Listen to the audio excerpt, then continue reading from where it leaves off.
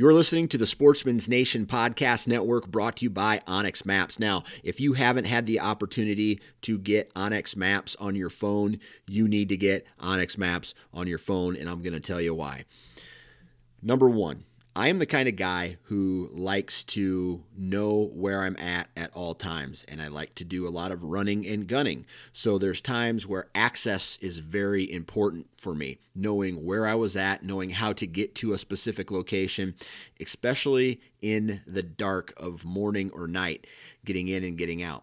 And the best part for me is that I have GPS on my phone, and onX allows you to leave basically breadcrumbs and leave a trail or your access routes on your phone, save those access routes, and then use your GPS going in and out of your tree stand locations every single day. And it's awesome because you won't get lost in the dark. And I use that so much, that little portion in itself, so much throughout the season that it's probably the most useful function of that app. Now, you can also leave waypoints like where your trail cameras are at, where your tree stands are at, where you see scrapes and rubs, or marking trailheads or campsites. This is the perfect app for a do-it-yourself hunter. I mean, really for all hunters, because it allows you to journal your properties that you hunt, right? And the more information you have, the more successful you will be on a yearly basis, because you keep gathering data and gathering data and gathering data. And soon you'll see trends in that data, and those trends will lead you to hunting more efficiently and becoming more successful, in my opinion. So go to onX or wherever you download your apps, pick up onX, and you can use the discount code NATION20, NATION 20, and save 20% off for first-time users. onX Maps. Hello, and welcome to another episode of the Ohio Huntsman Podcast. Glad to have you all here, and this week, this episode is going to be part one of a two-part series on H2 Ohio. So if you haven't heard, H2 Ohio is a water quality initiative that Governor DeWine has introduced to basically help restore some of our wetlands, which will help clean up our water, reduce the harmful algal blooms in Lake Erie and all the other lakes and rivers throughout the state. And so this episode, like I said, this is part one. This is Jacob, Jeff, and I kind of going through the information that is publicly available, that's been released, reading through the website that they put out, giving our thoughts on what we think it might mean. And then part two is we're going to have somebody on from the ODNR to kind of give the professional overview, the details, answer any questions that we have. So, two-part series. This is part one. Hopefully you guys enjoy this. Hopefully you find it helpful and informative. And before we get into that, I want to talk about our sponsor, Mastin's Deer Sense. So Mastin's is a premium scent company. They make a great product. We've had good success with it. We've been using it throughout the season so far. It's a premium product, and the reason I say that is it's collected on stainless steel. A lot of other companies collect on concrete, and everybody knows concrete is porous, and you can get off scents and things in that. So this is a premium product at a budget price. So the prices, if you look on their website, you'll find that the prices are very good, very competitive. You're not paying an arm and a leg for this stuff. So we really enjoy them. We really enjoy their product, and we really appreciate them sponsoring the show. So if you would, if you like using scent as a hunting tactic or a way to get deer in front of your cameras, however you want to use it, I would encourage you to check out Mastin's. And what I'm going to do is, as always, the links and anything that we mention in this episode will be in the show notes. So if you go to ohiohuntsman.com/episode 70, spelled out, the word episode number 70, that will take you to the show notes, and you'll have links to Mastin's to buy their stuff and any other things that we mentioned throughout the episode that you want to check out. So, with that, let's get into the episode.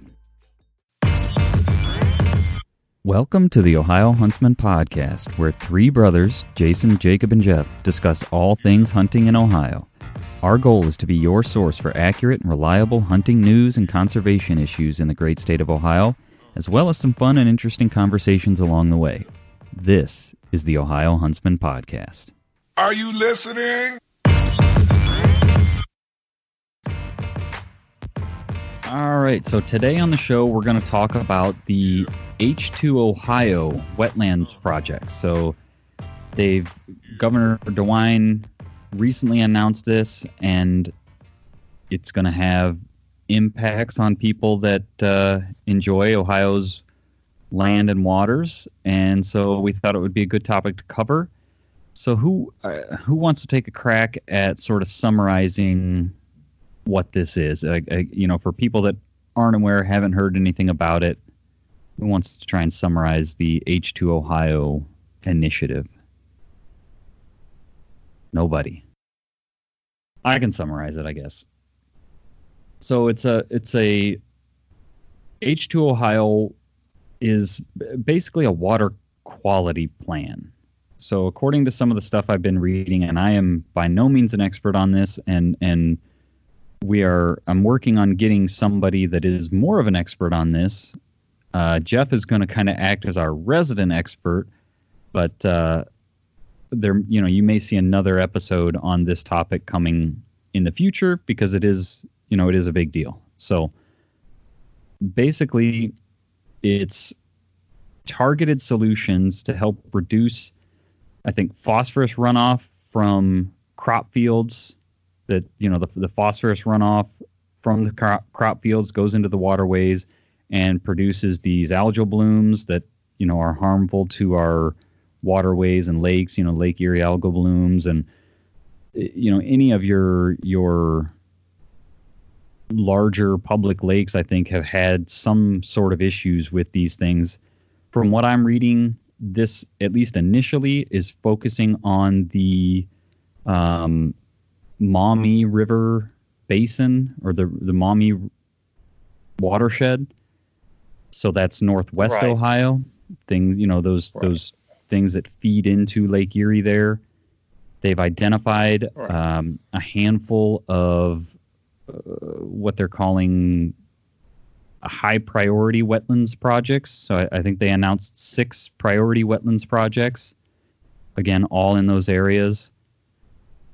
And basically it's an attempt to reduce phosphorus. They're going to create wetlands to try to filter some of that phosphorus out of those waterways before it gets into the lakes. There's also a part of this that's addressing failing septic systems throughout the state, and they even touch on preventing lead contamination in I saw they mention some high risk daycares and child care facilities. What do you guys think? Is that a sort of high level synopsis of what H2 Ohio is? How did I do? Yeah, that was pretty good. Yeah, H2 Ohio, when it comes to agriculture and stuff like that, their main objective is to help prevent nutrient pollution to the waterways, which causes algal blooms, which some are toxic to humans, others are toxic to wildlife. So they're very detrimental to both humans and the environment. So they have a few plans, a few initiatives that they're going to implement to try to prevent and limit nutrient pollution in Ohio's waterways. And yeah, they're going to start with the Maumee River watershed, and a little bit of a history lesson here as to kind of why that's such a good candidate. Almost all of the Maumee River watershed used to be one giant swamp called the Black Swamp. And when settlers came, they discovered like, oh, well, this soil is really fertile. So if we can get the water off of it, it'll be great farmland.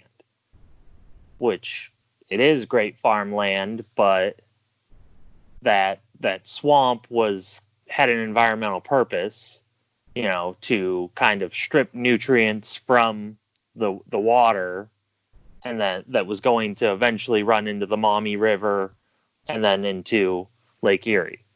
Right. I've heard those wetland habitats, those swamps, those marshy areas. I've heard them described as like nature's kidneys, right, where they filter out a lot of that stuff before it gets into like say Lake Erie in this case. Right. Yeah. Both through plants stripping nutrients from the water and just the sitting water allows sediment to fall out of it before it moves on.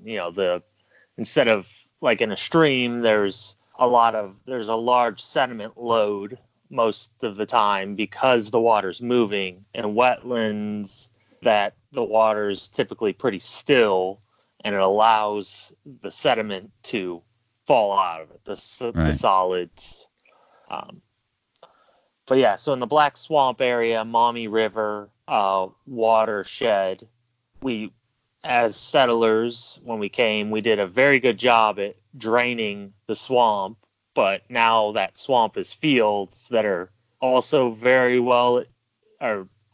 good at being drained. So any excess nutrients that are put on the field, fertilizers, manure, it's very easy for those to just go straight into the water system, into the Maumee River, and then into Lake Erie, which is a large contributor to the algal blooms that Lake Erie's been having in the Toledo area. Right. And so they've identified what they're calling like 10 key phosphorus reduction best practices, and they're talking about having funding incentives for farmers starting in spring of 2020, the planting this coming spring. So they talk about soil testing. So identifying if your fields even need fertilizer. I don't know why I got stuck on that word. Or how much and that kind of thing, instead of just dumping fertilizer on there. Variable rate fertilization. So they've got technology where, this part of the field, right, that these fields are huge, right? Everybody's driven past huge farm fields, and this part of the field needs less and or more. And so they've got variable rate fertilization.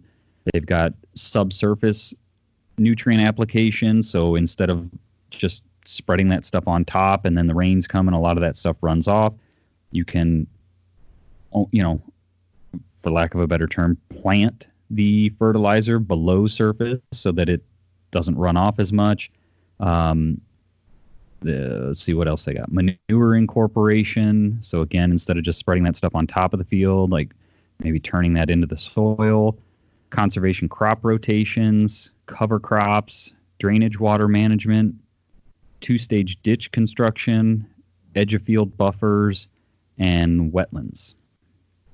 So, I think wetlands is a big part of those sort of 6 key or priority wetlands projects, right? Those are going to be big projects. They, there's money involved in that, and I guess there's money involved with, the funding for the incentive program for farmers as well. But I think those wetlands are, those are kind of big, because presumably some of those wetlands will eventually be open for fishing, waterfowl hunting, that sort of thing. Jeff, do you know anything about that? Yeah, I would assume that they probably will be open in some manner, whether those wetlands are put on, private property that the private landowners have the right to do whatever they want with, or if those wetlands become, public land. Presumably there will be hunting and fishing on them. But these wetlands being put into place is really going to help stream quality, which is going to really be great for fishing. You're going to see a lot cleaner streams, healthier fish, and basically you'll over time, I mean, this isn't going to happen overnight, but over time there probably will be a noticeable impact on the quality of stream. You may start seeing fish in areas that you've never seen fish before, right? Because the water was just so heavily polluted that it wasn't good habitat. Now that water is cleaner and the fish can survive there. Another big factor of this is when they talk about those edge of field buffers. That's actually what I did my senior research on in college, is edge of field buffers, riparian buffers on streams and waterways. And those have a large impact on stream health. If you remove the vegetation from the edges of streams, the water level or the water temperature typically gets hot because they're not getting shaded anymore.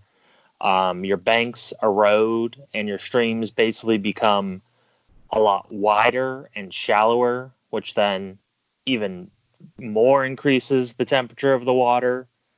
And those plants along the edges of streams and waterways do a lot to remove sediment, prevent sediment from getting into the water, and strip nutrients from both the water itself and they strip the nutrients from the water going to the stream and strip nutrients from the water in the stream. So they do a lot for the stream's health, and also riparian buffers, those rows of trees along streams are really great wildlife habitat. Deer love to travel those between, patches of woods. It's kind of their highway system a lot of times. Yeah, because that was one thing I was going to say is I'm excited to see the potential impact for our upland bird species, right? Because that's right. Mm-hmm. That's great habitat for those species, and they're really lacking in that habitat since, historically here, we've gone to this edge-to-edge farming, right? There's no, you hear them talk about, like, there's none of the messy fence rows and things. Like, all of that is clean farming, because the farming technology has gotten so good that there's not a lot of spilt grain anymore, and the farm goes from the road to the hard timber and the fence line to the barnyard or the drive, whatever, and there's none of that ideal habitat for those upland bird species. Yeah. Having these riparian buffers and wetlands, because a lot of these wetlands probably will only be seasonally wet. They won't be probably what you think of a lot of times when you think of a wetland. You think of like basically just a big marshy area. Right. A good portion of these wetlands will probably only be seasonally wet. And then that water will, in the spring, basically, they will be wet, overflowing with water.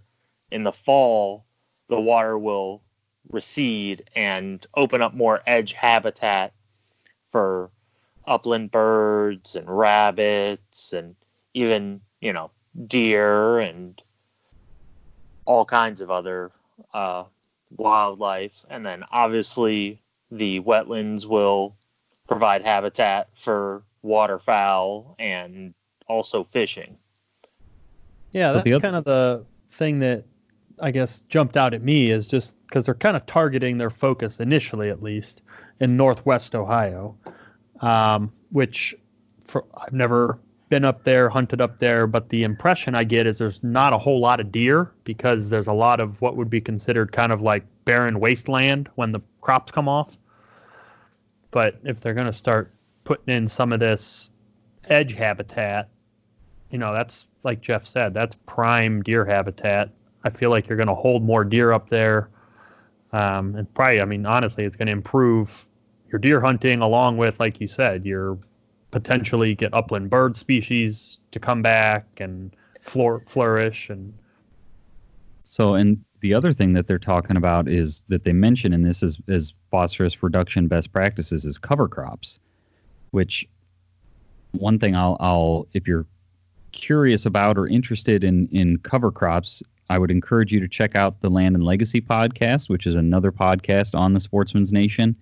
They tout cover crops for farming, but also, like in your food plot stuff, right? They're very big on no-till applications, farming, food plots, that kind of thing, because there's a lot, and I'm just sort of regurgitating what I've heard from them. So listen to them for the actual information. But that subsoil ecosystem, every time you till that up, you expose all of that, that good nutrient rich soil. A lot of that runs off. There's all that, the network of roots in there that are holding things together. There's, the worms have been working down in there and making tunnels and allowing the soil to absorb water better. And there's tons and tons of benefits that come with not tilling the soil. And they talk a lot about that. And so, by having cover crops, instead of, like Jake said, driving around and seeing after the crops come off, it's just acres and acres of desert, if you will, right? Like I said, there's not a lot of spilled grain anymore these days. There is still some, but not compared to in the past, right? Yeah, when I went to school out that way, undergrad, and when those crops came off, as far as you can see is nothing but bare dirt. Some of those farms are just that big. Right. They cut the crops. And I don't claim to know anything about farming, but I see them cut the crops, and then a lot of times they'll turn that soil over. I think maybe to allow those stalks and things to decompose into the soil and get it ready for spring, but that those fields lay bare all winter long, and it's just a wildlife desert at that point. Want to pause here for a brief moment to talk about our sponsor, Monster Whitetail Grub. So if feed or supplemental feed is something that you use as either a hunting tool or a way to get deer in front of your camera, or we're going into the hard winter months where calories are hard to come by for deer. So if you just like to supplement your deer to help get them through the winter, I would really encourage you to check out Monster Whitetail Grub. They sell a high protein feed that's got mineral mixed in, so it's not just corn. How do I describe it? It's like a coarse feed. So it's got pelletized feed. It does have some corn mixed in, some flavoring. You can get different flavors like red oak acorn, persimmon. I think there's an apple. There's a handful of different flavors you can get. So it's a long range attractant because the deer can smell that stuff from a long way away. And then the mineral works its way down into the soil, and the deer keep coming back even after the physical feed is gone. So we've had really good luck with it. It's a good product. It's a good company. So if that's something that you like, something that you want to use, I would encourage you to check out Monster Whitetail Grub. There'll be a link in the show notes on how to get in touch with them and how to order and try some of their stuff. And with that, let's get back to the episode. So what else about this? What else? I'm curious to, like I said, see some of the other benefits that are going to come out of this, right? The main goal is clean water and healthier ecosystems, but I think there's going to be a lot of ancillary benefits, things that improve as a piece of this, not as the direct, right? They didn't set out to improve upland bird habitat, but I think that's going to be a side benefit of this program. So, do any of you have any? Go ahead. All I was going to say is that, yeah, I think there's going to be a lot of far-reaching benefits that are going to go beyond just clean water. That clean water is going to provide for a lot more recreational opportunities, whether it's just, kayaking or swimming or boating or hunting or camping or fishing. I think it's going to provide for a lot more recreational opportunities because when the water's clean, people want to spend time in it. I know a lake by us had an algal bloom, and even once it was safe again, people still didn't want to swim there because they had heard that the water was toxic. Yep. Or could be toxic. So it has an economic impact, and basically people stay inside because they're afraid of nature. Right. Yeah. Yeah. So it definitely sounds like it's going to be a good thing. I mean, obviously we'll see how everything shakes out. I'm, curious to see the adoption on, especially some of these farming best practices to reduce the phosphorus runoff. And if you're looking for information, the place to go, it seems to be, is h2.ohio.gov. That's the website they've put up that has, details on the plan, current news on what's happening. One of the things they highlight right here on the homepage is Ohio has 60,000 existing miles of rivers and streams, 430,000 existing acres of wetland areas, and 125,000 existing lakes, reservoirs, and ponds. So a lot of water, a lot of water habitat, and so I'm glad to see they're addressing some of these issues. The other thing I'll run through here real quick is I've mentioned a couple times the 6 priority projects. So they've got the Cullen Park flow-through wetland restoration. They've got, which is in Lucas County. These are all, like we said, the Maumee River watershed. Although I take that back. They're sort of breaking these down.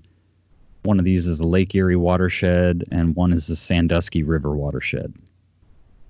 I don't know if those are like subsets of the Maumee River watershed, but they've broken them out differently on this one-page summary of the wetland projects that I found. So, Cullen Park flow-through wetland restoration, Lucas County. Grassy Island flow-through wetland restoration, again, Lucas County. Maumee Bay State Park wetland restoration, Lucas County. Maumee Scenic River Forder Bridge, that's Paulding County. The Oak Openings Preserve Metro Park expansion, Lucas County, and the Sandusky Red Horse Bend wetland restoration. So those projects, let me see here. They range in size from 37 acres, which is the Oak Openings Preserve Metro Park expansion. 37 acres, proposed start 2020. All the way up to, let's see, what's the biggest one? 137 acres, which is the Maumee Bay State Park wetland restoration. So it says 137 acres, earliest start fall of 2019, spring of 2020. And there's a couple partners on that one: Ohio State Parks, the Nature Conservancy, Ohio EPA. So a lot of interesting things going to be happening here in the near future. All of these are showing, I'm assuming because these are the priority projects, they're showing earliest starts of fall of 2019 up to spring of 2020. So you should be seeing some of this stuff happen here soon. Yeah, and these projects are anticipated to just be the tip of the iceberg. You know, they're starting with the most critical needs and kind of flowing out from there. Sure. So this is most likely, it's anticipated just to be the tip of the iceberg. So although you may not see something in, if you don't live in that area of the state, something in your area of the state this spring, in the next handful of years, you may see something in your area. The other thing that I like about this is, they talk a lot through all of this about like science and research-based management and monitoring, right? So it's not just, oh, we think this will be good, or, there's science and data behind this, and they're making decisions based on that data, which is always good to see. The other thing I'll touch on here is we mentioned at the beginning, they talk about failing septic systems and lead contamination. So I don't have the facts on that, but I know, as homes begin to age and the septic systems, if they're not kept up to date, or there's not inspection requirements in your county, because I think those are managed. Well, I know they're managed, or they're set on a county by county level, right? That's, you get into some of that same waste nutrient type issues as you do with, manure on crop fields and that kind of thing. So looks like they're going to be trying to address some of that as well. Not sure how, but it's part of this H2 Ohio program. And then they said they talk about lead contaminations. So let's see. I don't want to just read this to you guys, but most common sources of lead in drinking water are lead pipes, faucets, and fixtures. So it looks like they're going to be doing some things to mitigate exposure to especially children, because they're, more susceptible to high, not even, they don't need as much lead in their system for it to cause issues, I guess. So anything else we want to touch on this? I think just that this is just the beginning of an initiative, to clean up water in Ohio. So it's just promising in that aspect, that it's showing that the state finds value in making our waterways and our environment cleaner and safer for outdoor recreation. Yeah, and I'll add that, this episode was by no means meant to be an all-inclusive, all-knowing, summary of the H2 Ohio initiative. It was, it's important news for outdoorsmen in Ohio, and we wanted to mention it to you, make you aware of it, and let you know that there will be more content and more information around this. Let you know how to get information about this if you're interested in finding more info. Like I said, go to h2.ohio.gov. I'll put a link to that in the show notes as well, so you guys can find this and some of these other one-pager documents and things that I've been referencing throughout this. If you want information on some of these wetlands restoration projects and things like that, if you live in those areas and that's particularly interesting to you, that was basically what we were going for with this. and hopefully it was somewhat helpful and informative. Anything else, or leave it there? The only other thing I have is just kind of out of curiosity, I guess, if any listeners are farmers or involved in agriculture, when all this kind of rolls out in the spring, I'd be curious to know kind of what, they say that they're going to give incentives and that kind of stuff, but I'm just curious to see kind of what the state has in store for kind of how they're going to supplement the agricultural, the farmers and stuff to make it, because obviously this stuff costs more money for them. But there is obviously great benefit to it for the waters and wildlife and all that stuff. So in the future, I guess, I'd be curious to see kind of how they're helping the farmers or what they're doing exactly to help roll it out. Just out of curiosity, because that's going to be the first pushback is, the farmers already aren't making enough. They have bad crop year and they're going bankrupt, and now you're expecting them to forfeit some of their cropland to install buffer zones and purchase this new equipment that does, fertilizing, precision nutrient application. Well, that takes a new piece of equipment, and et cetera, et cetera. So, yeah. So the one thing I'll read, or that I read on that, is initially it looks like they're going to offer those incentives to farmers in the Maumee River watershed. And the other thing is that I read is they are not mandating any of these best practices. They say, we believe our strategy will lead to significant changes within our current laws. So they're not mandating, they are offering financial incentives. And they say, let's see, so I think I did read somewhere that some of the big players up there, though, are on board and, again, not requiring, but asking their suppliers to follow these practices, like some of the big food companies that are up that way. Okay. I think they're on board and supportive of it, so that's good. Yeah. And go ahead, Jeff. I think a big part of this is more of education. I think a lot of this is could actually benefit the farmers financially. They just need the education to know why they need to do these things and how it's going to benefit them in the long run.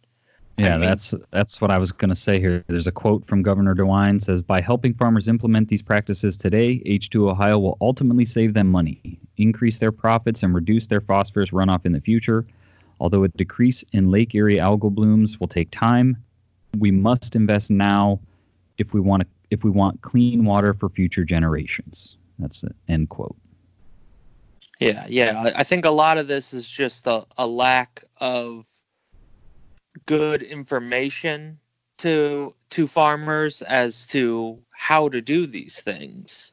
And, because not having to put extra, excess fertilizers on your field, that's going to save you money. You're paying for that fertilizer. So if you can get your field to a state where you only need to put a little bit of fertilizer on it every year, or to the point where you're not having to fertilize, that's a huge cost savings. And some of these plans can definitely work farmers in that direction.